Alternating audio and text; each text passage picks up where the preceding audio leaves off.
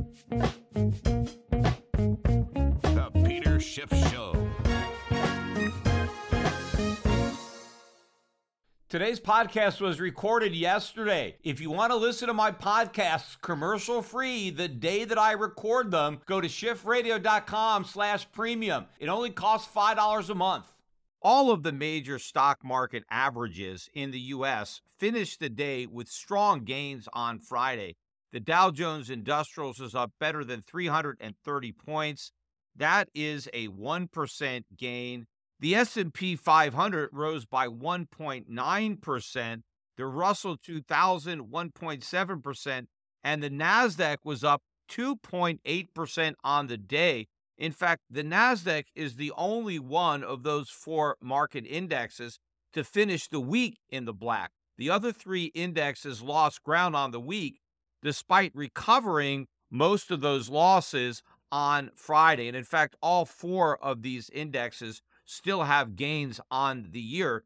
But what's going on so far in 2023 is you're seeing a reverse rotation out of the value-oriented stocks that did well in 2022 into the beaten down growth-oriented stocks that fell apart in 2022. Now, a lot of people are obviously betting that there's going to be a rebound in those names. Now, some of this could be short covering, where people who were short those stocks want to flatten out and take profits.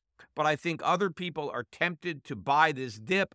They're bottom picking. They think if we buy some of these really beaten down names, those are the names that are more likely to recover in 2023. But I think the fundamentals that were driving the rotation out of growth stocks into value stocks in 2022, those fundamentals aren't going to change in 2023. In fact, they're going to get even worse from the perspective of growth-oriented stocks.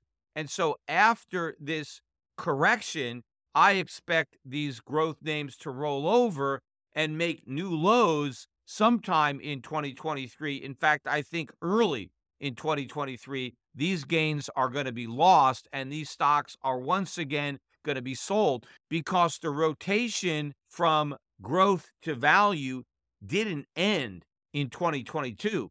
That's when it began, and I expect it to continue in 2023. And it's not just the rotation from growth to value, but the rotation from domestic to international. In fact, even though the U.S. stock markets are up on the year, the international markets are enjoying even greater gains, especially when you factor in the weakening dollar, which is accelerating the size of the gains on foreign stocks when measured in depreciating U.S. dollars. And not only are we seeing a rotation from U.S. stocks into foreign stocks, I think we're seeing another rotation from developed markets into emerging markets. And these are new trends that are only just beginning, and I think they have a lot of legs. And I think one of the trends that may have the most legs is the trend developing in gold. Gold once again hit a new 9-month high on the week. We almost got to $1,940 an ounce. I think we settled up around $1,927. That wasn't a big gain on the week, maybe up another $5 or so, but we continue to climb a wall of worry in this bull market in gold. Now, one of the reasons we're climbing a wall of worry is looking at the tepid reaction we're seeing to these new highs in the price of gold in gold stocks. In fact, gold mining stocks actually slipped a bit on the week, although they did have decent gains today, even though gold was a bit softer on the day. But gold stocks would have to rise about 30% from here to get back to where they were 9 months ago when the price of gold was the same as the price is right now. And what this is telling me is that a lot of the gold traders are nervous about this gold rally. They expect it to reverse. If they believed in this rally, then they would want to participate by buying these gold stocks, because gold stocks generally are forward-looking. And so if you have a optimistic outlook for the future price of gold, you would be more inclined to buy gold stocks than the metal itself. But because most investors don't have that optimistic outlook, they're not buying these names. And that is one of the reasons that I expect this rally to continue, is that it's on nobody's radar. Nobody is paying attention to it, and those who are don't believe in it. And I think one of the reasons that people aren't paying attention to what's happening in gold is they're being distracted by the sideshow that's going on in Bitcoin, because gold's 6% or so gain so far in 2023 pales in comparison to the 35% or so gain that we see in Bitcoin. As I'm recording this podcast, Bitcoin is trading at around 22,500. Now, I didn't even think that Bitcoin was going to get above 20,000, let alone 22,500. And since we've managed to overcome that overhead resistance, certainly it's possible that we can see a bigger rally. Maybe we can get closer to 30,000 on this rally. Now, it may stall out long before it hits 30,000, but I certainly can't rule out that possibility, because what's going on right now is investors are buying the lowest quality names. And I can't think of an asset of lower quality than Bitcoin. And so that's what's going on. In fact, if you look at the gain year to date in the Grayscale Bitcoin Trust, it's up 47% so far in the year. So despite the fact that the parent company of the Grayscale Bitcoin Trust is about to declare bankruptcy, and all the other problems that we're having in Bitcoin and crypto in general, speculators are still snapping up Bitcoin and shares of the Grayscale Bitcoin Trust. Now, even though Bitcoin is up about 35% so far this year, it's barely made a dent in the 65% decline from last year. In fact, even at 22,500, Bitcoin remains close to 70% below the all-time record high that it set in late 2021. But the big difference in the gold rally and the Bitcoin rally is that the gold rally is sustainable and the Bitcoin rally is not. Gold is rallying in a bull market. Bitcoin is rallying in a bear market. And while gold is going to be hitting new all-time record highs, Bitcoin is going to be hitting new lows. Obviously not record lows, because the record low is barely above zero, but it is going to be taking out the low that it hit in 2022, in 2023, probably around the same time that gold is hitting new all-time record highs. Now, the reason you're getting all this optimism in Bitcoin and a lot of their other assets is that investors are factoring in the Fed pivot. Most people expect the Fed to finish the tightening cycle sometime in the first half of the year, and in the back half of the year, they're anticipating that the Fed starts cutting interest rates. And it's this anticipation of the pivot that is driving this move back into speculative assets.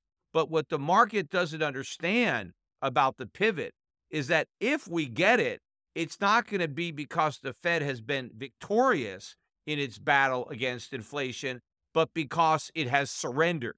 And the reason it's going to surrender is because it's going to want to fight a different battle against recession and potentially a financial crisis, because we're not going to have a soft landing, we're going to have a hard landing. And a hard landing with higher, not lower inflation is not bullish for growth stocks, it's bearish. And it's not bullish for Bitcoin, it's even more bearish. But what it is bullish for is gold.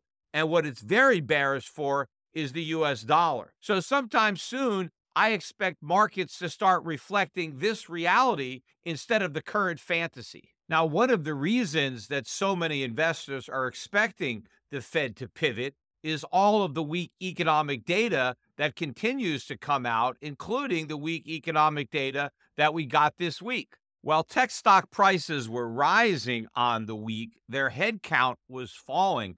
On Friday, Google announced that it's laying off 12,000 workers. That's 6% of its entire staff. This is the largest round of job cuts ever in the history of the company. Now, that follows an announcement earlier in the week from Microsoft that they were going to be cutting about 10,000 jobs. Remember, late last year, we got about 18,000 job cuts coming from Amazon, I think 11,000 from Meta, I was talking about this all last year, not just late last year, but throughout the year on my podcast. I was warning that job cuts were coming in tech, and they're still coming. This is not even close to the end of the layoffs. We're still near the beginning of what's going to be massive reduction in the workforce of these companies. And of course, some of the companies are going to see 100% reduction in their workforce because they're going to end up going out of business. And all of this is going to add to the problems for the economy, but also it's indicative of problems for these companies. Now, the initial reaction to the job cuts may be a boost in the stock price because the immediate effect is lower costs and so higher profits. But the reason these companies are laying off staff is because the business outlook for their goods and services is deteriorating. And so if the company is going to do less business, it needs less workers. But ultimately, the fact that it's doing less business means there's going to be lower profits. But it also means that the growth rate of those profits is coming down. And a lot of these tech stocks, of course, trade at high multiples. And those multiples are a function of two things: interest rates and growth rate. The lower the interest rate, the higher the stock price. The higher the growth rate, the higher the stock price. But we have two things happening.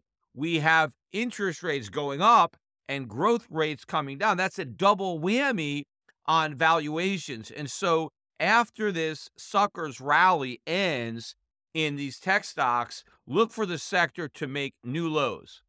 In the meantime, the laid off workers who have to replace the job they lost are most likely going to take a job that pays less than the one they had, because these tech companies were among the highest paying jobs out there. And so workers are losing good full-time jobs, benefits, high salary. And when they go into this weak labor market, they're likely to have to settle for one, two, or three lower paying, maybe full, maybe multiple part-time jobs without benefits to take their place. And they're going to end up with lower overall earnings, but they're having to spend more time to generate those earnings. And all of this is ultimately another negative for an already weak economy. Today's episode is sponsored by NerdWallet's Smart Money Podcast. NerdWallet's financial journalists use fact-based reporting for some much-needed clarity in the finance world, helping you make smarter decisions with your money. Get smarter about things like saving on travel, because spending less on airfare means more money for an extra night, and maybe a fancier dinner too. Boosting your credit score, since good credit is like a real-life cheat code. And saving for an emergency fund, because life is like a good movie. It loves a good plot twist. Listen to NerdWallet's Smart Money Podcast on your favorite podcast app. Future you will thank you. In fact, during the week, we got a lot more economic data that supports my thesis that the economy is in fact weak and getting weaker. Earlier in the week, we got the Empire State Manufacturing Index number for January. And the consensus was for minus 8.1. And that would have been a slight improvement over the minus 11.2 that the index measured in December. The range of estimates went from a high of minus 3.1 to a low of minus 11. The actual number came out at minus 32.9. Now, that is the weakest number we've had since May of 2020. And of course, in May of 2020, we were under full COVID lockdown. So you have to go back to that time period to find an Empire State Manufacturing number that low. In fact, this is the fifth worst reading in the history of that survey. If that wasn't bad enough, the following day, we got the retail sales numbers for December, and there was supposed to be a drop of 0.8.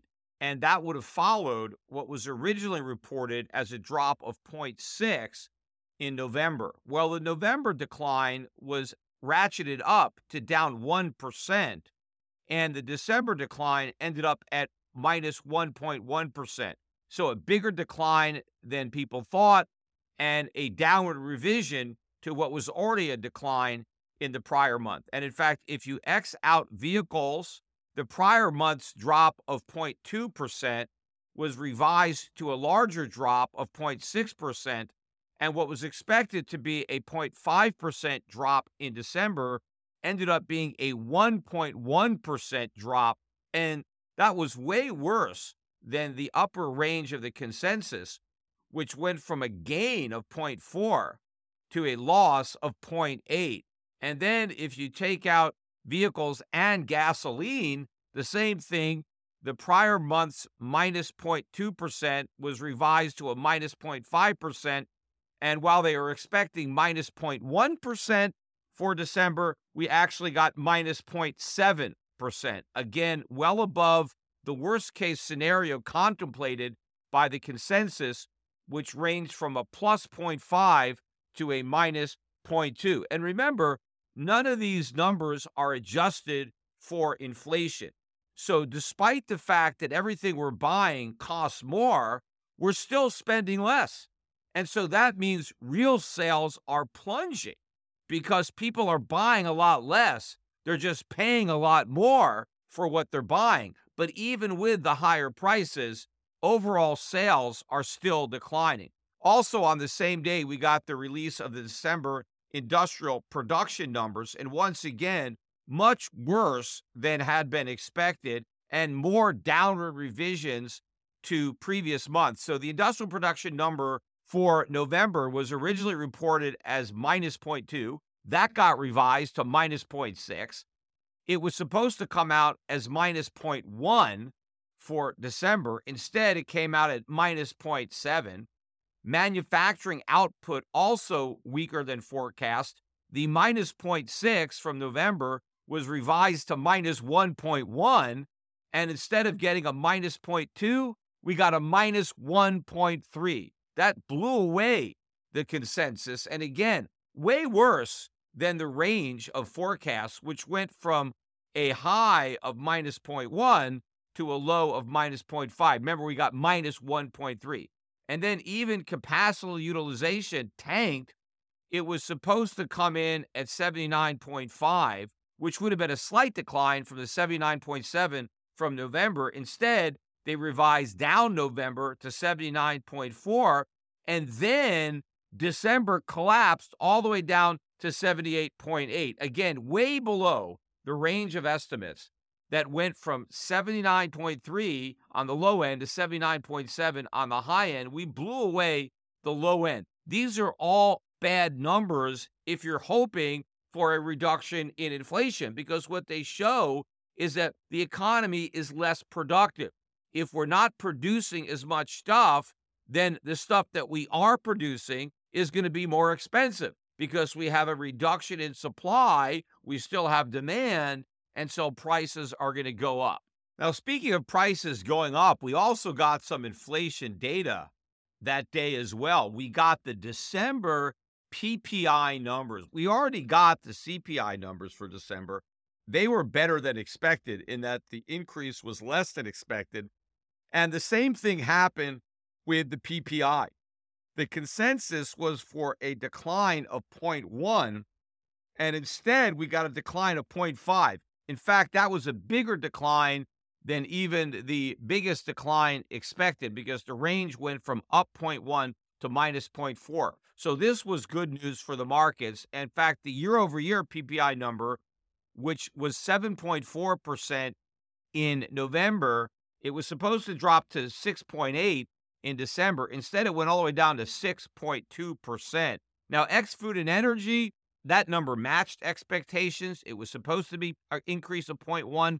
We got an increase of 0.1, but that was a reduction over the increase of 0.4 from the prior month. And year over year, ex-food and energy prices are now up 5.5% on the wholesale level versus 6.2% the prior month. So the markets liked this number, and that was part of the reason for a rally that day was the reaction to this better than expected news on inflation. But you have to remember that all this better than expected news on inflation is transitory. So it wasn't the increase in inflation that was transitory. That's permanent. What is transitory is this slight decrease that we're enjoying now. And again, prices are still going up. They're just not going up as fast as they were. But all of that is temporary, because the reason that we saw a decline in the rate of increase of prices was because we got a correction in commodities, in particular oil prices. We've also got a decline in longer term interest rates that has affected mortgage rates and probably other debt payments that are being made, that is helping to reduce somewhat the rate of increase in costs that businesses are experiencing. But all these factors are temporary. Commodity prices have already really reversed their decline. They're on the upswing. And in fact, one of the reasons that we got the big drop in commodity prices was the strength of the dollar. But the strength of the dollar completely reversed in the fourth quarter of 2022. And that weakness has continued in the first quarter of 2023. And it looks like it's going to continue not just for the remainder of the quarter, but for the balance of the year. I still think that 2023 could end up being one of the worst years ever, and maybe the worst year ever for the US dollar. And that weakness is going to help propel consumer prices much higher. And so I believe that after this transitory reduction in the acceleration in the inflation rate, I think we're going to head higher again, and that before the year is over, we're going to be printing year over year increases in the CPI that will eclipse the high from last year, which I think was 9.1%, unless, of course, we rejigger the CPI before then, so that in the future, the CPI will understate the rate at which prices are increasing by an even greater margin than the rate that it understates it right now. Then yesterday, we got the Philadelphia Fed Manufacturing Index for January, and this one wasn't weaker than expected. It was actually a little bit less weak than expected, but it was still a weak number. The consensus was for a minus 10.3, and instead we got a minus 8.9. And the prior month's minus 13.8, that was revised to a minus 13.7. So a tad less weak than was originally reported, but this is still a weak number. And then today, we got a very weak report on existing home sales. Even though the number was slightly better than estimates, it was still a weak number. The consensus was for 3.97 million homes to be sold during the month, and we actually sold 4.02 million. The prior month's 4.09 million was revised down slightly to 4.8 million, but the month-over-month decline was minus 1.5%, and that was an improvement over the upwardly revised minus 7.9% from the prior month. And the year-over-year decline was 34%, and that was an improvement, again, from the upwardly revised 35.5% decline year-over-year in November.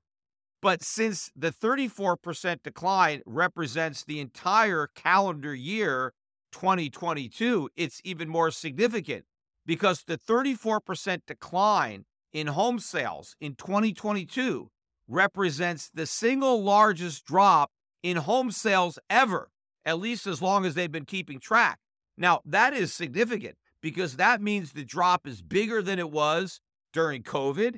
It's bigger than it was at any point during the 2008, 2009 financial crisis, Great Depression. In fact, it's bigger than any year during the Great Depression, if they were keeping track of the numbers back then. I'm not sure, but this is a very significant decline, and it also has very ominous implications for the economy in 2023, because a lot of economic activity that shows up in GDP is related to home sales and the turning over of homes. But to the extent that homes are not selling, people are staying put and they're not moving to another home, then that's likely to have a negative effect on GDP. So all those people that are still clinging to the false hope that the economy is going to experience a soft landing are not reading any of the very bold uppercase letters clearly written on this collapsing wall.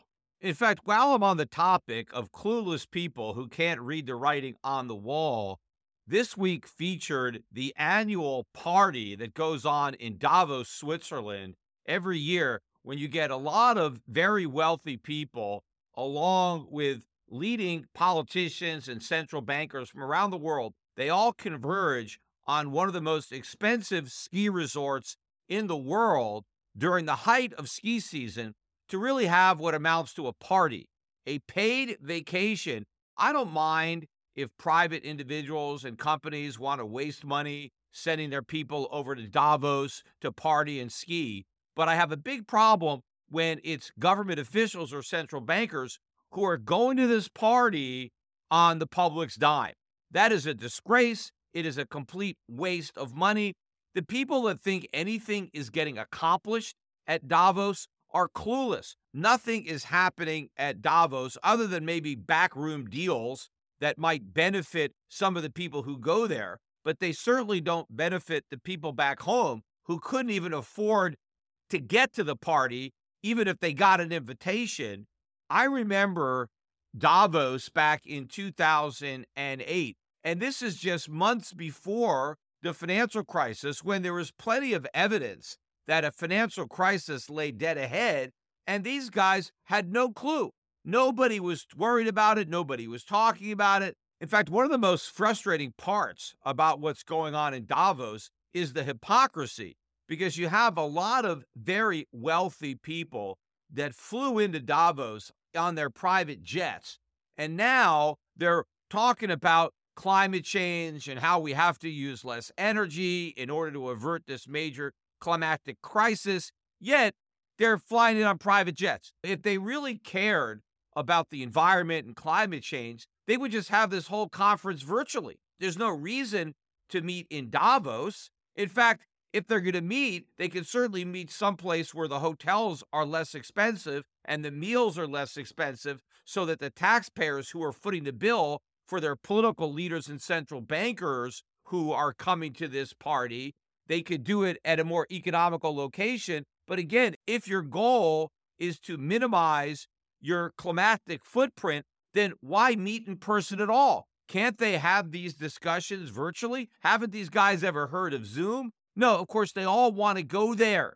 This is a fun party. And when you have so many people, again, who couldn't even afford to come to this party if they had an invitation, struggling, why are we forcing them to foot the bill for this party? Because all these governments that are spending money to send representatives to Davos, where are they getting that money? Well, they're just going to print it. There's just going to be even more inflation. And so if these governments and central bankers want to fight inflation, how about starting by not sending your representatives to Davos? Yes, in the scheme of things, it's not going to make that much of a difference given how much inflation they're creating. This could be a spit in the ocean, but at least symbolically spit, because at least show the people that you care a little bit about their suffering. In fact, you had people like Christine Lagarde, right, from the ECB, talking about how the war is a problem or COVID was a problem, but none of these central bankers are really accepting any responsibility, because the ECB is a much bigger threat to Europe, at least from an economic perspective, than COVID was, or even the war for that matter. And the ECB was making these monumental monetary policy mistakes long before the war in the Ukraine, long before COVID. They just made even bigger mistakes after COVID than before COVID, but the mistakes started a long time ago, and they're not accepting any responsibility. In fact, the closest I heard of any central banker accepting some responsibility was the chairman of the Swiss National Bank. And he said, and I'm quoting, "With the benefit of hindsight, monetary policy was a little bit too expansionary." And he's talking about all the central bankers, not just the National Bank of Switzerland. Now, first of all, at least there's an admission of some culpability here. But he's trying to say that the only reason that we now know that monetary policy was a bit too expansionary is because we have the benefit of hindsight. So in other words, it's not really the fault of the central bankers, because nobody can foresee the future. So sure, it's easy now with the benefit of hindsight to realize that monetary policy was too expansionary, but how can we expect policymakers to see into the future? Clearly by claiming that it's only now with the benefit of hindsight that we know that we made a mistake, he is in effect making excuses for those very mistakes. But of course, we didn't need the benefit of hindsight to know this. It was obvious in real time that monetary policy was too easy, too expansionary. So we didn't need the benefit of hindsight. That's BS. There were plenty of people, myself included, that were warning about how excessive policy was and what the implications were for the future. In fact, you shouldn't even need a warning. It should have been obvious to anybody who maybe didn't flunk a freshman course in economics, let alone somebody who actually graduated with a degree in economics, should have known that printing all this money, especially when fewer people were working, was going to send prices soaring. But then to say that with the benefit of hindsight, monetary policy was a little bit too expansionary, it wasn't a little bit, it was way too expansionary. That is probably one of the biggest understatements of the entire conference. But again, the entire forum was a complete waste of time and money. Instead of worrying about this distant threat of climate change that may or may not be real, what they should be worrying about is a more immediate threat that is real, and that is the debt. Not just the debt being run up by the United States, but the debt being run up by a lot of these governments around the world. Where are those warnings? Why aren't these so-called experts in Davos warning about that? The threat to the world is socialism. What we need is less government and more capitalism. Where are the calls for that? Where are the calls for deregulation? We need governments to cut regulation. We need freer markets.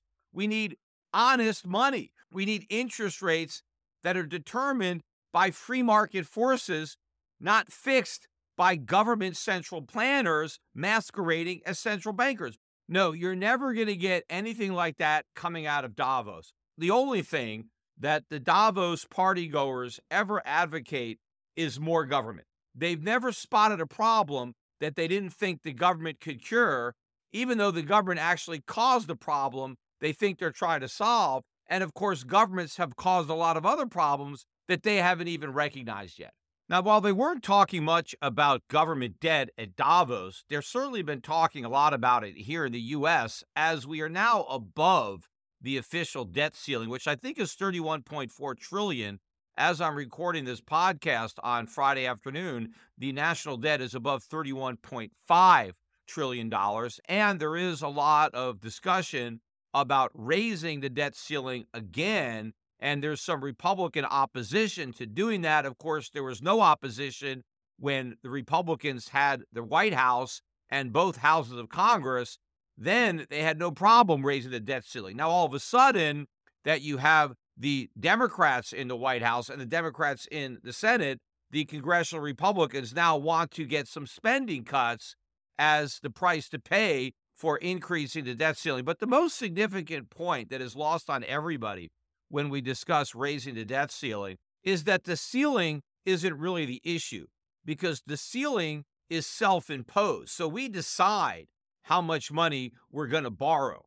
But ultimately, it's the lenders that are going to be calling the shots. They decide how much they're willing to lend. And when we get to the point where lenders don't want to lend anymore, that's game over, because we can't just raise the lending ceiling beyond where the lenders are willing to accommodate it. And in fact, if you listen to the comments made by Janet Yellen, Secretary of the Treasury, she admitted that if we do not raise the debt ceiling, we will default on Treasury debt. Now, this is tantamount to an admission that the U.S. government is running the world's largest Ponzi scheme. And it's not like this is the first time they've admitted it, so it shouldn't be a surprise to anybody. They have been admitting this for many administrations. And the reason it amounts to an admission that it's a Ponzi scheme is, what is a Ponzi scheme? What is it that makes something a Ponzi scheme? Well, it means that you pay out your old investors by getting new investors. So there isn't a return that is being generated. The only way you get money to pay the earlier investors is if you can take money from new investors. And the reason that Ponzi schemes always collapse is that you run out of new investors, and then the whole thing falls apart. I just watched the Netflix documentary on Bernie Madoff. And the reason that Bernie Madoff's Ponzi scheme fell apart, it's not because government regulators figured it out. In fact, it was the opposite. One of the good things about this documentary is it shows the incompetence of the SEC. But not only did the SEC not figure out this was a Ponzi scheme, even though they had all the evidence handed to them years in advance, and then they went and audited Madoff and still didn't discover it was a Ponzi scheme. But the SEC's official endorsement of Madoff, when they came public and said, we investigated him and everything looks good, that resulted in a huge inflow of new money into the Madoff Ponzi scheme, because there may have been some people that were naturally skeptical of those returns, and so they stayed away. But once they got the good housekeeping seal of approval from the U.S. government, well, a lot of people now felt the coast was clear and they wanted to invest money. One of the points that the documentary is trying to make is that, you see, we just need better regulators. We need more regulation. What is lost on the producers of this documentary is that that won't work. What this proves is that we don't need an SEC at all, because the SEC did harm, not good. Had we had no SEC, like we didn't have an SEC when the original Charles Ponzi pulled off a Ponzi scheme, the market sniffs out these Ponzi schemes a lot quicker and brings them to an end before you have the type of losses like those experienced under Madoff. And that is exactly what I've been saying on this podcast. But the reason I'm bringing this up now is I'm talking about Ponzi schemes. And in fact, when Bernie Madoff was interviewed by the New York Times, he actually pointed out that the United States government was running a much bigger Ponzi scheme than the one he was. And I remember, and I used to joke about this, but the New York Times said that, well, we shouldn't pay any attention to Bernie Madoff because he doesn't know what he's talking about. He doesn't have any credibility. And I would say, well, wait a minute. He's got credibility about one thing: Ponzi schemes. He knows them when he sees them. And so if Bernie Madoff accuses the U.S. government of running a Ponzi scheme, that's a credible accusation because he ought to know. And in fact, that's what I used to joke, that instead of putting Bernie Madoff in jail, we should have made him Secretary of the Treasury. Because one of the things that Bernie Madoff knows that apparently Janet Yellen and other secretaries of the Treasury don't know is that when you're running a Ponzi scheme, you don't tell anybody. You keep it quiet. You see, that's the key. That's Ponzi 101. But no, the Treasury Secretary actually tells people it's a Ponzi scheme, and they don't care. And probably the reason they don't care is because they know that the U.S. government is never going to default, because it doesn't have to worry about getting new investors. It could just print money. In fact, there was somebody at Davos, I don't remember who it was, and he was being interviewed by Steve Leisman of CNBC, and Leisman asked him if he was worried about the size of the debt. And he said, no, I'm not worried because we have something called a printing press. Yes, that's even more worrisome. The fact that they have a printing press, that's what we need to worry about. And the more debt you have, the more you have to worry that the government is going to use that printing press because they can't possibly repay the debt. Now, the reason Madoff's Ponzi scheme fell apart was not because the regulators put him out of business. The 2008 financial crisis put him out of business. Now, ironically, that was also caused by government. So the only way the government put an end to the Madoff Ponzi scheme was by creating the 2008 financial crisis. Now, what happened was the financial crisis was so bad and the stock market dropped so much that a lot of Bernie Madoff's customers needed their money back. Now, of course, Madoff didn't report any losses because he didn't have any real trades. He was actually reporting profits while everybody else was reporting huge losses. And so a lot of Madoff's clients needed money. And so the only account they had that went up was Bernie's. And so they tried to withdraw some money. Of course, they got all these people wanting to withdraw money, but nobody wanted to put any money in because everybody was losing so much money. And so that's when the Ponzi scheme fell apart, because they couldn't get any new investors to pay off the old investors. Well, that is exactly where we are with the national debt. And that's what Janet Yellen admitted. Janet Yellen said, if we do not raise the debt ceiling, meaning if we can't borrow new money, then we can't pay back any of the investors who already loaned us money. In other words, the only way America can repay its bills is by borrowing more money from new investors so we can pay off the old investors. That is the exact definition of a Ponzi scheme. The only difference is this Ponzi scheme is being run out in the open by the U.S. government, and Bernie Madoff's was a privately run scheme that was being run in secret. But just like Madoff's scheme collapsed, this scheme will eventually collapse. And the way it will collapse is the lenders won't want to lend anymore.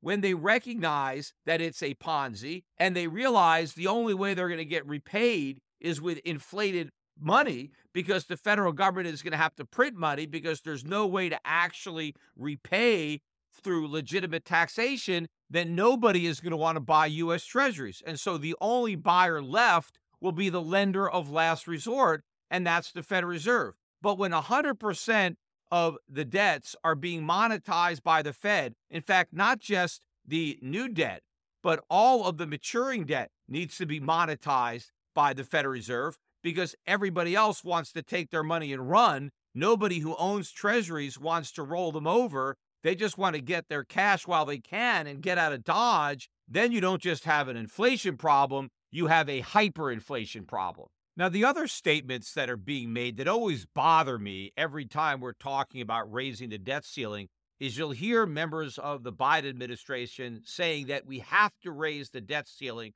because America always pays its bills. And if we don't raise the debt ceiling, then for the first time, we won't be able to pay our bills. That is complete nonsense. The reason we have to raise the debt ceiling is precisely because we don't pay our bills. If we paid our bills, we wouldn't have debt. The reason we have $31.5 trillion of debt is because those are $31.5 trillion worth of bills that we did not pay. Instead of paying our bills, we borrowed all that money. And so the reason we want to raise the debt ceiling is not so we can pay our bills, but so we can continue not paying our bills and instead running up a bigger debt.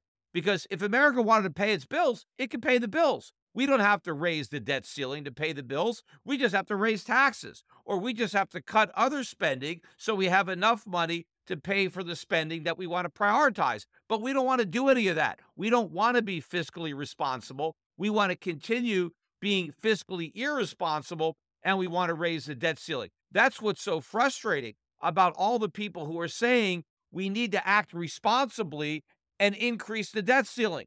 The responsible thing to do is not to raise the debt ceiling and for the first time actually pay our bills. The other thing that bothers me is when members of the administration say how America has never defaulted on its obligations, and so we need to raise the debt ceiling because it would be a huge disaster if for the first time America had to default. And that's not a true statement. America has a history of default. That's what we did in 1971, because prior to 1971, all Federal Reserve notes, and that's what they were, notes, were obligations to pay a fixed weight in gold.